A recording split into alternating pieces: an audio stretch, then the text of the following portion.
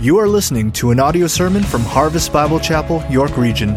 For more information, visit harvestyorkregion.ca. Please open up your Bibles to Ruth chapter 3.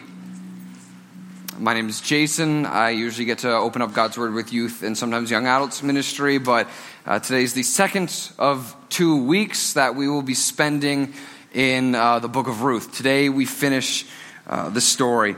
But last week we kind of left on a cliffhanger, and some of you might not be here, but for all of our benefit, let's kind of briefly review Act 1 and Act 2 of the story of Ruth so that we can understand where we're going today. If you would remember, it was Elimelech's family that left the nation of Israel, God's chosen land for his chosen people, because of a famine. The family of Elimelech, his wife Naomi, their two sons Mahlon and Chilion came to Moab, and they lived there. But very soon after, Elimelech died, and Naomi was left in a foreign land with her two sons. And these two took wives, Moabite wives, Orpah and Ruth, but very soon after, both of Naomi's sons died. And now Naomi was left with no husband, no sons, and two widows to take care of herself. But she hears that God had visited the fields in the promised land and there was harvest coming. So she decides to go home. But on her way, as they're traveling, she tells her daughters-in-law, "Don't come with me." One stays, but Ruth does not. And when one of the greatest acts of love and loyalty in the entire history of the Old Testament, Ruth follows her mother-in-law, abandoning her entire self-image and national identity to cling to a woman who can offer her nothing. Naomi comes to the city and she's bitter, thinking that God is against her in her suffering and absent from her so that she's alone. And she actually wants people to call her bitter rather than pleasant, which is what Naomi means. But God extends his favor and shows you are not alone. The loving, loyal daughter-in-law Ruth goes into the fields of a man named Boaz, not knowing that it was a relative of Naomi, and Boaz shows amazing, unmerited, overwhelming favor, providing for her physical needs. And what she brings home, it just blows Naomi away. And she begins to see maybe God's not alone. Maybe God hasn't left me alone. And maybe God is with me and he hasn't forsaken me. And the seeds of hope are scattered into her life by the favor of God. And those seeds of hope begin to restore a broken heart. So we come into Act 3. But I'm curious. What would Naomi's life look like if she did not seek and respond to the favor of God? What if she didn't want to be restored and would have preferred to be known as Mara, as bitter? Well, last week we considered that restoration, the bringing back of something that was broken, is a key theme in not only Ruth and in the whole Bible, but in any good story, restoration is a key theme. Restoration and redemption also. But there are lots of stories in our culture that are very pervasive in our culture today and very popular that do not have restoration and do not have redemption in it. These are the stories that celebrate Naomi of Act 2. The anti-heroes. The dark protagonist. No morals, no good, just a life of pain, begetting a life of pain, and going out in a blaze of fire. You probably know stories of anti-heroes. One of the first that really popularized it a lot in pop culture was that one that we hated to read in high school. Remember that kid, Holden Caulfield, and Catcher in the Rye by J.D. Salinger? I hated reading this book in high school. It was horrible. This kid who just has, he's just a suburban kid in a boarding school, has everything, but everyone's a phony, and he prefers to be bitter. And If anyone really has genuine joy, they're just fake. They're not real. He prefers to be angry. And this attitude, it has really invaded pop culture storytelling. And the hero of our day is not the happy person. They're just a fraud. The hero of our day is the sad person with a story. And the greatest celebrated hero of this modern day is this man, Walter White.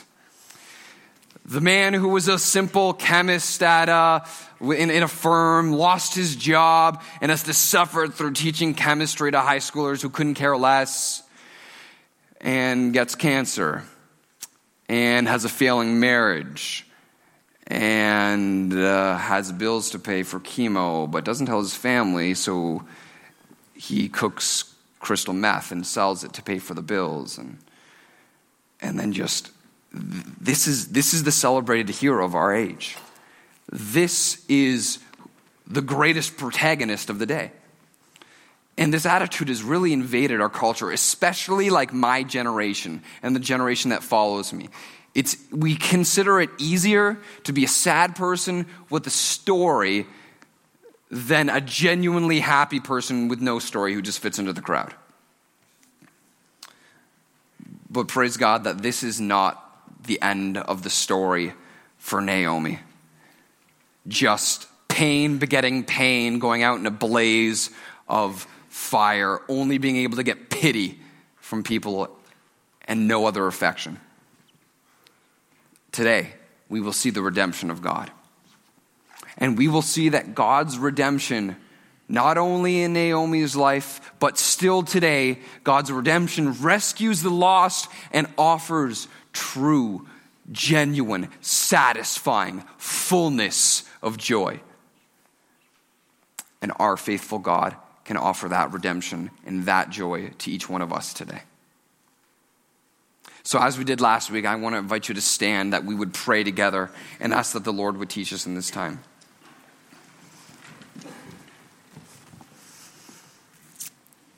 Father, lots of us are in pain, and Father, sometimes I confess, it's easier for me just to try and build up a sad story rather than grab your hand and be pulled out of the pit that I dug myself into.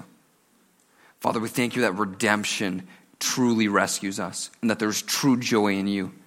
And God, I would pray for our church today, Lord, that we would seek that redemption, that we would find it in Christ Jesus, and Lord, that we would not settle to be a victim, but that we would know what it means to be a child of God who is loved and can have joy. We desire this. I know you offer this. Please, by the Spirit of Christ, show this to us today. We do pray this in Christ's name. Amen. Amen. Act 3 opens, and Naomi wants to do anything that she can to find a husband for her daughter-in-law, Ruth. And she realizes this guy, Boaz, is a realistic option. He's a close relative, but also, he's been showing kindness to Ruth. So maybe he actually is already kind of interested. Realistic option. So she creates this dramatic and audacious plan to communicate that Ruth is available for marriage, yet dependent and submissive to Boaz as the one who must, by his own will, choose to marry her. So let's read verse 1 to 5 of chapter 3. It says, "Then Naomi, her mother-in-law, said to her, 'My daughter, should I not seek rest for you, that it may be well with you? Is not Boaz our relative with whose young woman you were? See, he is winnowing barley each night at the threshing floor. Wash therefore and anoint yourself, and put on your cloak and go down to the threshing floor. But do not make yourself known to the man until he has finished eating and drinking. But when he lies down, observe the place where he lies. Then go and uncover his feet and lie down, and he will tell you what to do.' And she replied, 'All that you say, I will do.'" Naomi created a dramatic and audacious plan to communicate to Boaz she was available for marriage, and she was dependent and submissive on his free will to choose to marry her. Now, in your Bible, The word translated in verse 3 to describe Ruth's garment that Naomi tells her to put on, if you have the NIV or the NASB, that's translated best clothes. But frankly, that's kind of a bad translation of that word. The best way to understand what Ruth is being told to put on is just like an everyday garment. There was one for girls, and then there's one for guys. And just whenever I read this previously, I kind of picture this like she's getting dolled up and trying to impress her, trying to make herself good to impress this guy. But really, that's not the way that we should understand this scene. What the scene is really about is Naomi telling Ruth, if you're going to show this guy that you're available, then you can't wear your widow garments anymore. The time for mourning is over. Wash yourself. Anoint yourself.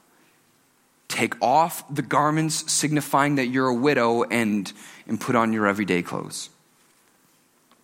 And she wanted to communicate that she was also dependent on his free will to choose to marry her. So she addressed herself, we will see in a minute, as a servant.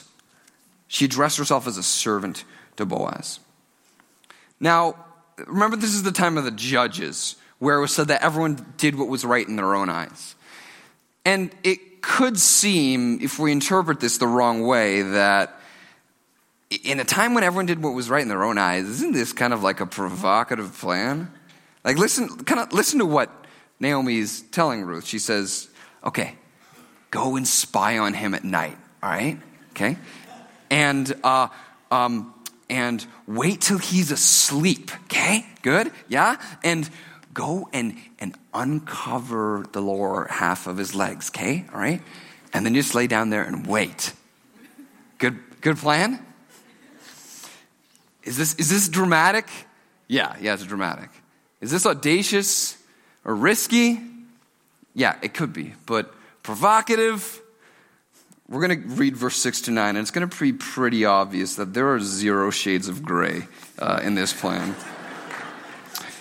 Verse 6 says, so she went down to the threshing floor and did just as her mother-in-law had commanded her. And when Boaz had eaten and drunk and his heart was merry, he went to lie down at the end of the heap of grain. And then she came softly and uncovered his feet and lay down. At midnight, the man was startled and turned over, and behold, a woman lay at his feet. He said, who are you? And she answered, I am Ruth, your servant. Spread your wings over your servant, for you are a redeemer. After we see the plan unfold, now we see Boaz's intent. Boaz's intent. Let's keep reading verse 10 to 18. And he said, may you be blessed by the Lord, my daughter. You have made this last kindness greater than the first, in that you have not gone after young men, whether poor or rich. And now, my daughter, do not fear. I will do for you all that you ask. For all my fellow townsmen that you know that you are a worthy woman. And now it is true that I am a redeemer, yet there is a redeemer nearer than I. Remain tonight, and in the morning, if he will redeem you, good, let him do it. But if he is not willing to redeem you, then as the Lord lives, and I will redeem you, lie down until morning. So she lay at his feet until morning, but arose before no one could recognize one another. And he said, let it not be known that the woman came to the threshing floor. And he said, bring the garment you are wearing and hold it out.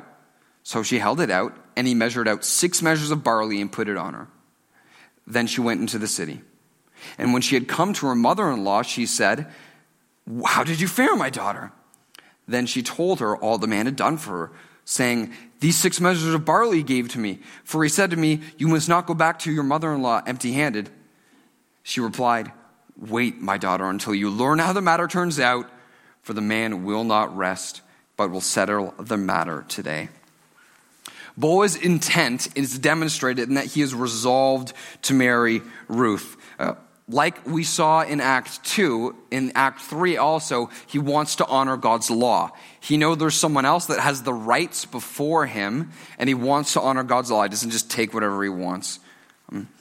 But in a time when everyone did what was right in their own eyes, he was very careful to protect the integrity of the woman that he was to marry by avoiding suspicion. He was resolved to marry her, resolved to be the Redeemer. But I was really curious to understand, like, what motivated his strong, firm resolve. And as I read this more, especially seeing his response to her act in verse 10, I believe that the author is communicating to us and intending us to believe that it's Ruth's love and loyalty that gives him deep resolve. Look what he says in verse 10. It's, "May you be blessed by the Lord, my daughter. You have made this last kindness greater than the first, in that you have not gone after young men, whether rich or poor." He didn't believe that he was the object of her love and loyalty. He saw and knew what she did for her mother-in-law, abandoning her national identity to cling to Naomi. And now she sees that she's willing to marry someone within Naomi's family line when he considers her like a free agent. Like, you could marry anyone. Like, I'm a bit older than you. You could go after a young guy, whatever, rich or poor, but you chose someone in your mother-in-law's family line? He sees this love and this loyalty, and it blows him away. And he's resolved to marry her. Now, the affection that Boaz describes that she has in my Bible, it's translated kindness in verse 10. This last kindness is greater than the first. And you've probably seen this word before in Scripture, especially if you've read the Psalms. But in the Psalms, this same word is translated differently. Often in the Psalms, it's translated the steadfast love of the Lord. You see, what Boaz saw in this young woman was a reflection of God's divine, exclusive, covenant love for his chosen people. And he saw in a foreigner, and it blew him away. God's love is a faithful love. It is an enduring love. It is a bearing love. It is even a jealous love. And he saw it in this Moabite, and he is resolved to marry her. How awesome is it when this type of not seeking my own interests, completely not self-seeking love is expressed from one human being to another. And not only expressed, it's mutual. It's amazing. I want this. I want to be able to show the love that Ruth showed. I want to be able to display a love that doesn't seek my own interests, but is solely concerned with the interests of others. But if I'm honest with myself, I really struggle with that. I mean, it's kind of easy to love people that I see once a week for 30 minutes in between the 9 o'clock and 11 o'clock service and don't see again for another week, right? It's easy to be kind to those people, but I think if we're honest with ourselves, it's the people in closest proximity to us. It's the people that depend on us the most to show them that love and loyalty that we often let down, and that often see how really self-seeking we really are. I struggle to love that. Do you? Who is it specifically in your life? Maybe your spouse. Maybe it's your mom or your dad. Maybe it's your child or a coworker or a small group member. I think we can agree that this type of love isn't learned and practiced by theory. Rather, I would say that this type of love is only expressed as it is experienced. 1 John 4:19. Say it out loud if you know it. We love because he first loved us. We should experience God's love before we ever would try to manufacture some plastic version of it. And it starts with acknowledging I'm that person who is self-seeking. I'm that person who hurts people because of my lovelessness. And before the eyes of God, I'm the enemy. I'm the willful rebel. I'm the foreigner. I'm the idol worshiper. I don't say this in jest about myself. Too often I forget that and think that I'm worthy of God's love, but I'm a sinner. I know how loveless I can be, but I believe the Word of God. And the Word of God says, God shows his love to us, and that while we were still sinners, Christ died for us. It's not like he died to make you lovable, and then he showed affection to you. It's when you're at your worst, when you are at your dirtiest, when you're at your lowest, he loved you then. He loved me then. That is the love of God that we can experience by faith in Jesus Christ. And when I believe that when you see yourself in the shadow of the cross, by faith, you can experience the love of God, and you will learn to naturally express it. Act 3 closes, and we see another amazing act of love and loyalty from Ruth.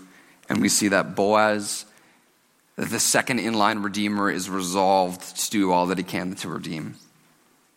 Act 4 opens, and we begin to see the redeeming power of God rescue a lost inheritance and offer fullness of joy to a broken heart. We see the redemption of God in chapter 4, verse 1 to 10. It says, "Now Boaz had gone up to the gate and sat down there. And behold, the Redeemer of whom Boaz had spoken came by. So Boaz said, 'Turn aside, friend, sit down here.' And he turned aside and sat down. And he took 10 men of the elders of the city and said, 'Sit down here.' So they sat down.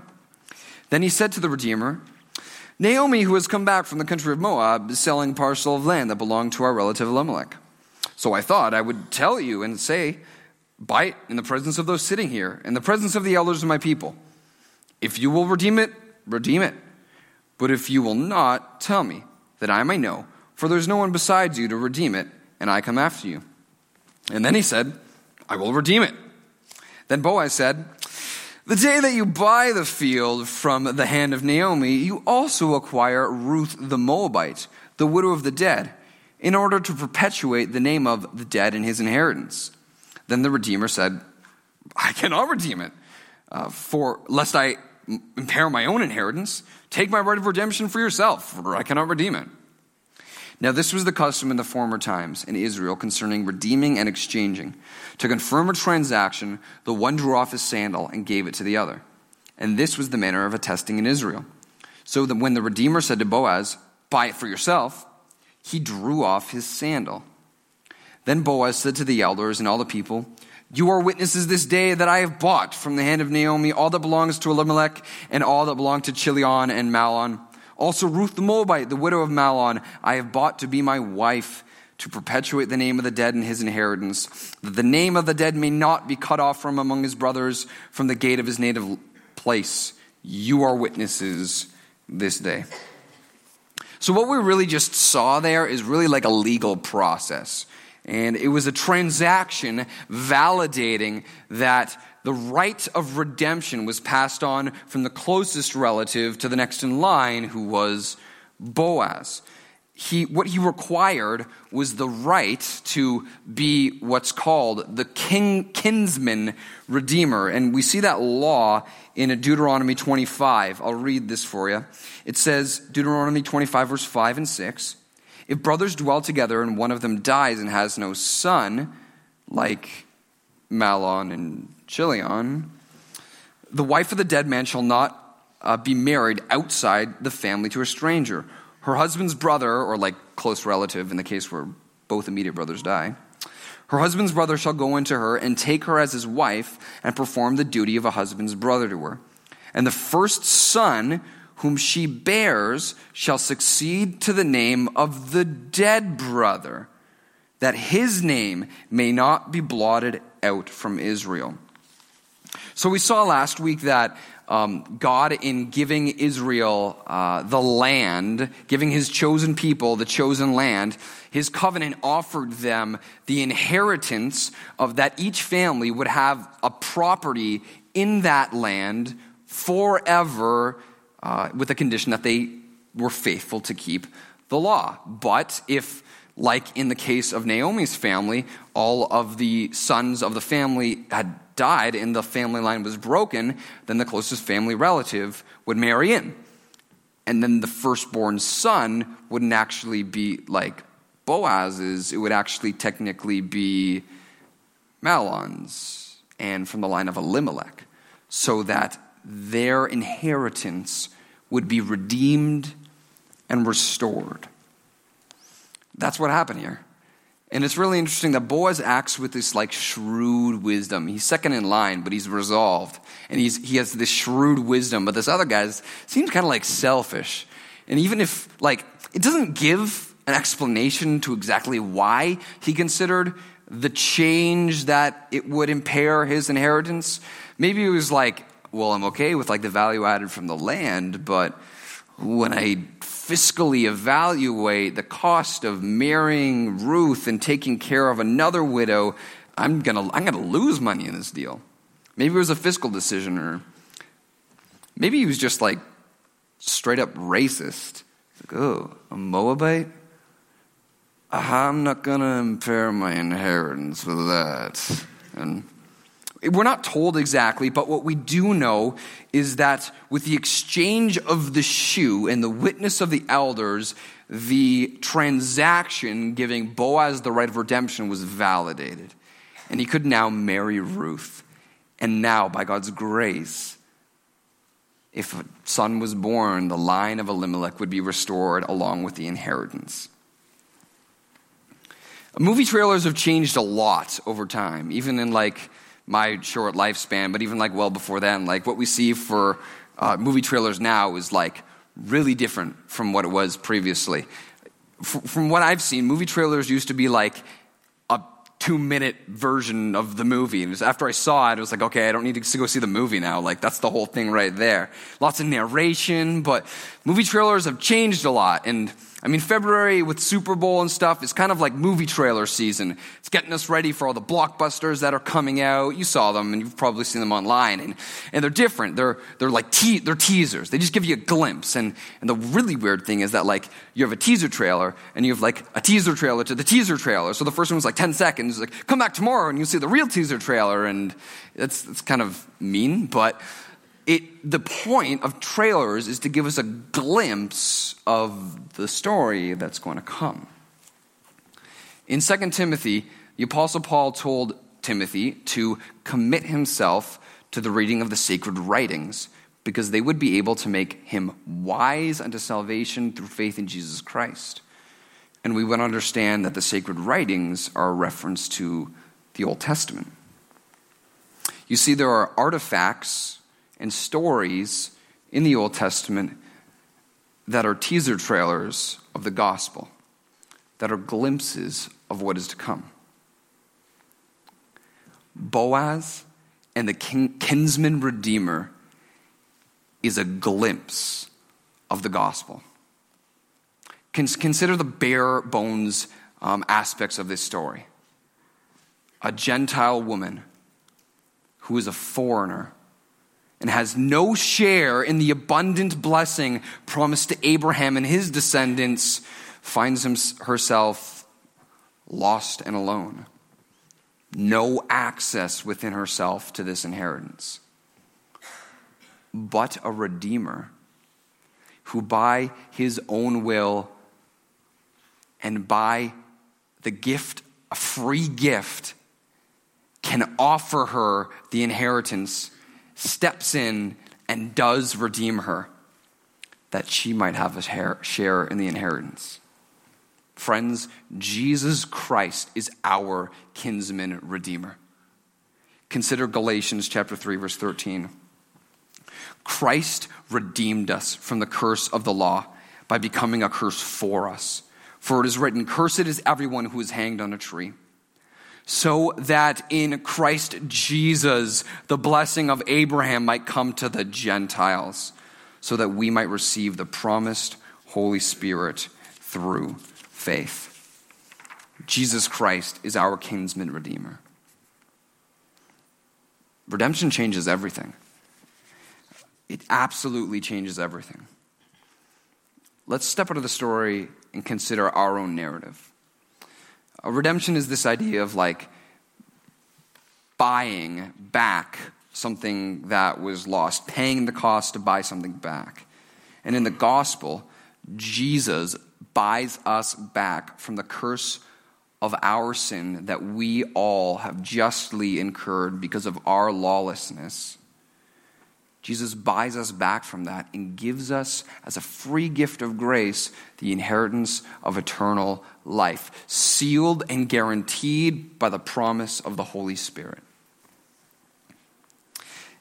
If today were the last page of the last chapter of the story of your life on earth, would you stand before God and be given an inheritance unto eternal life? Or would you receive a curse until eternal damnation? And if you were before God, what would you say as a defense for either one?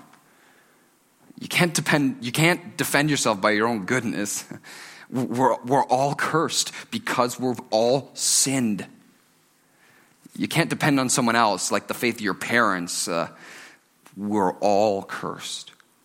We've all sinned. And each individual one needs a redeemer. You don't get to go in on someone else's card. But if you see today that you are guilty, and you know that you have broken God's law, and you've lived seeking your own self-interests with a lovelessness that puts you on the throne, then friends, look no longer on your sin. Look no longer on your sin, but look at the cross. Look at Jesus Christ. He became your curse. He took your curse. He paid your price, that if you would believe in him, that he died and rose again, you would be granted the gift of eternal life. You would be given the inheritance in the promise first given to Abraham. You would be redeemed. But Christian, you might say, yes, that is my defense. That is what I would say. So I would ask you a question too. Why do we live to gratify our own desires and not first to glorify God?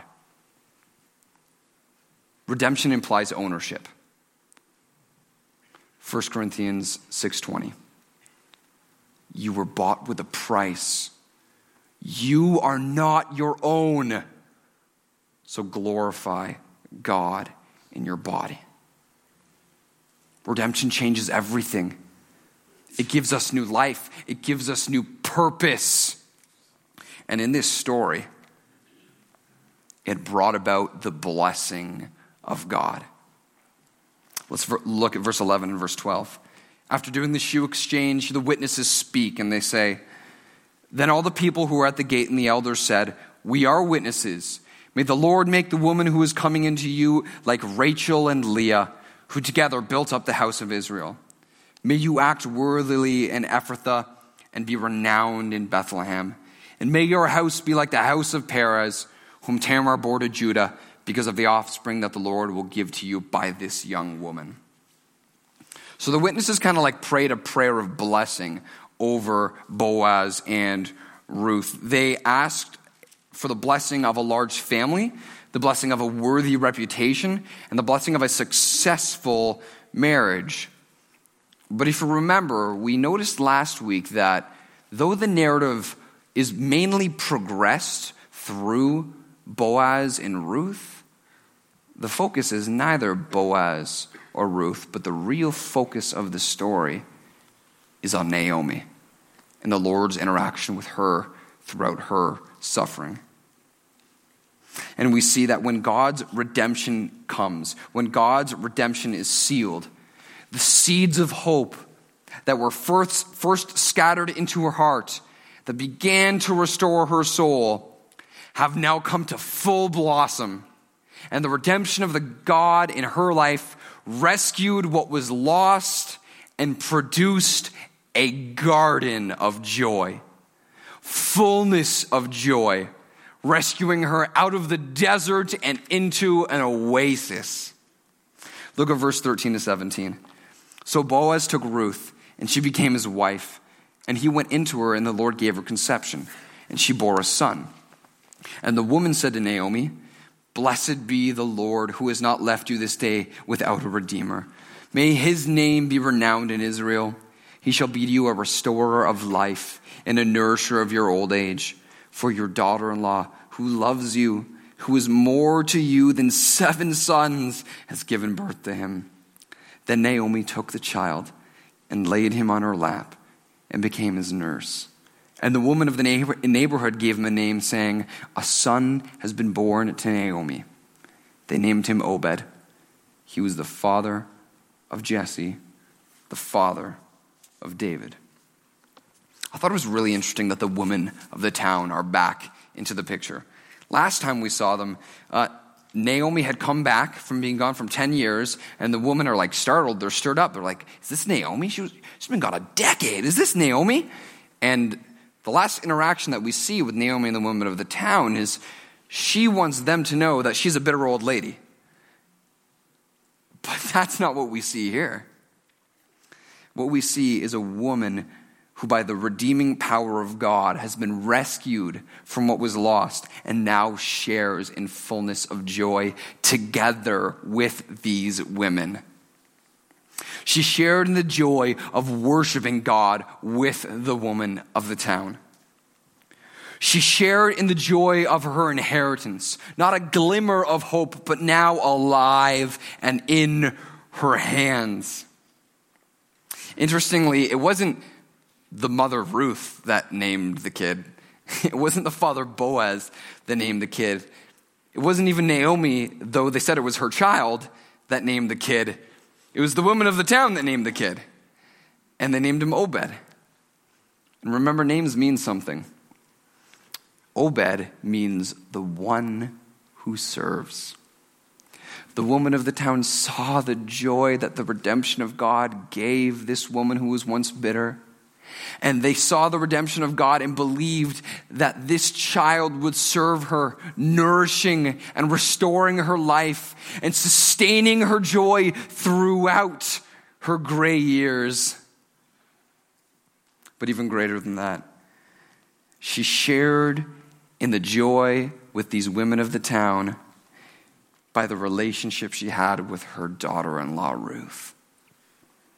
She, though she had lost her husband and her 2 sons, considered that her daughter-in-law, Ruth, was worth more to her than any amount of biological children ever could provide.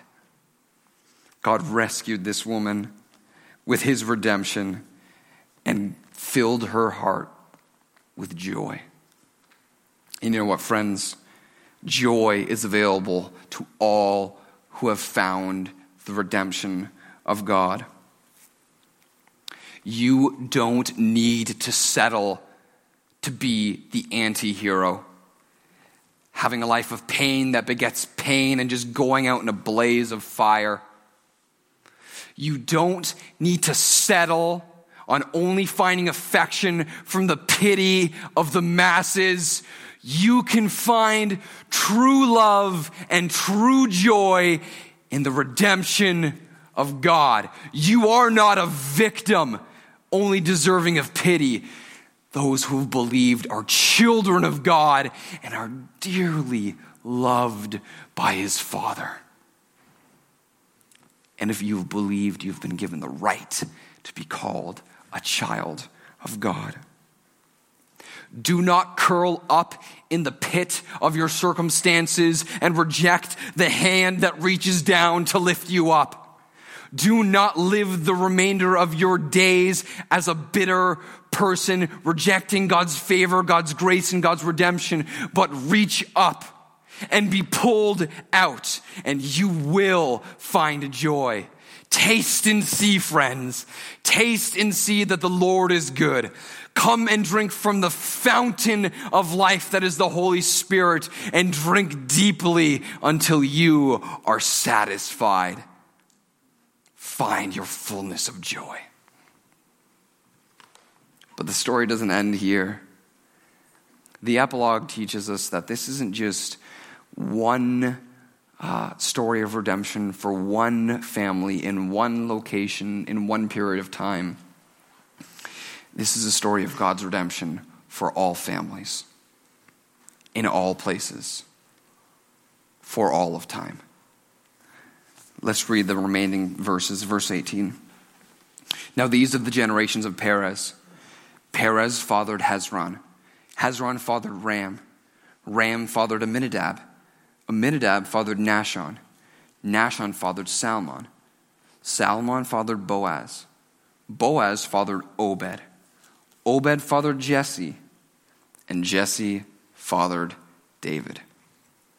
David, the little shepherd boy who took on Goliath. The little shepherd boy who was the man after God's own heart, who the Lord crowned king and was used to rescue the nation of Israel out of the chaos of the time of the judges and into the peace and prosperity that God promised. You see, we saw each of the four themes that we discussed last week in this narrative. We saw God's sovereignty over suffering. We saw God's sovereignty over all nations. God's faithfulness to his people. But most importantly, the primary theme of this story, God's faithfulness to his own covenant. The Lord used David to restore this nation. And it was to David that God promised one of his sons would be a king that reigns forever in a kingdom of peace and prosperity.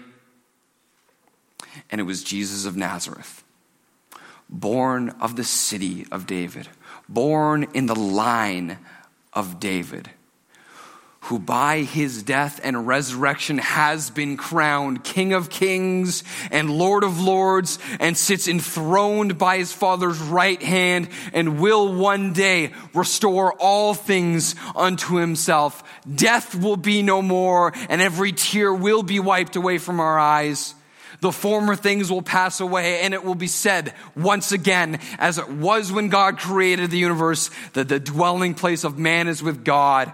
And Jesus, the Christ, the Messiah, the King, will reign in his kingdom for eternity. And was it not Jesus Christ who told his disciples to pray, "Your kingdom come, your will be done, on earth as it is in heaven"? That is the true story of the book of Ruth.